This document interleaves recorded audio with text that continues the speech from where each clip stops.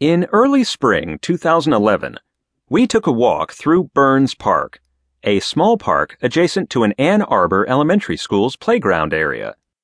The playground space offered an array of different options for the Burns Park Elementary School recess participants, with basketball courts, tetherball posts, four-square areas, jungle gyms, swings, a field for soccer, and both grassy and paved patches on which the children could sit or stand.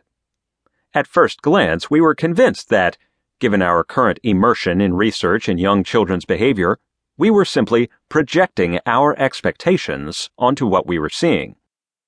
But a closer look at the division of activities on the playground led us to realize that we were not imagining things. Of all the groupings, ranging from a single student wandering the play space without an immediately discernible reason or purpose, to a group of 10 to 12 boys playing an organized game of basketball, we saw only one instance of gender mixing.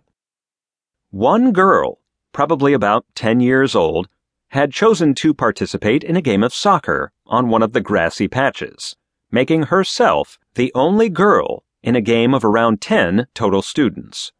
That one girl's choice to spend her recess among a group of boys represented the only deviation from the otherwise strict gender segregation that we could see. In addition to the physical separation of play among boys and girls, the types of activities pursued by each gender group varied significantly. First, there was the difference in the size of the groups partaking in each activity. Overall, we noticed the boys playing in much larger groups, often 10 or more of them split into multiple teams and playing organized games. Of a total group of approximately 80 children, we could only spot a handful of boys in groups of 3 or fewer. The games that these boys played were already created, their rules known by everyone who decided to play, as opposed to being any local and spontaneous invention by the boys themselves. They played basketball, soccer, and baseball, all games that would be easily recognized and named by any onlooker, activities that had become deeply institutionalized in the quotidian culture of contemporary American life. It was not a warm day, and we wore warm jackets for the walk, but most of the boys had, since recess started, tied their coats around their waists or abandoned them in a heap on the ground. The boys' activities were fast-paced and physically demanding enough to compel them to ditch their jackets and roll up their sleeves, while most of the girls were wandering the area and wearing parkas and gloves. After a close scouring of the playground, we found that most of the girls were divided into groups of 2 to 3.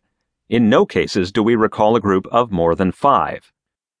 There was a lot of walking and talking between these small groups, with no clear activities or games being pursued.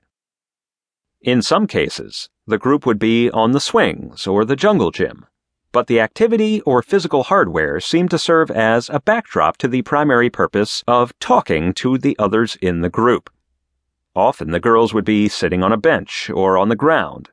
There was not one instance that day of any large group of girls splitting into distinctive teams or pursuing any detectable goals, save the principal one of chatting and socializing with each other.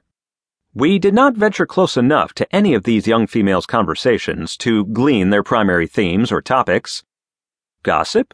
Role-playing? Individual storytelling? Nor did we get to witness the original formation of the boys' teams or decipher much of the levels of competition between them.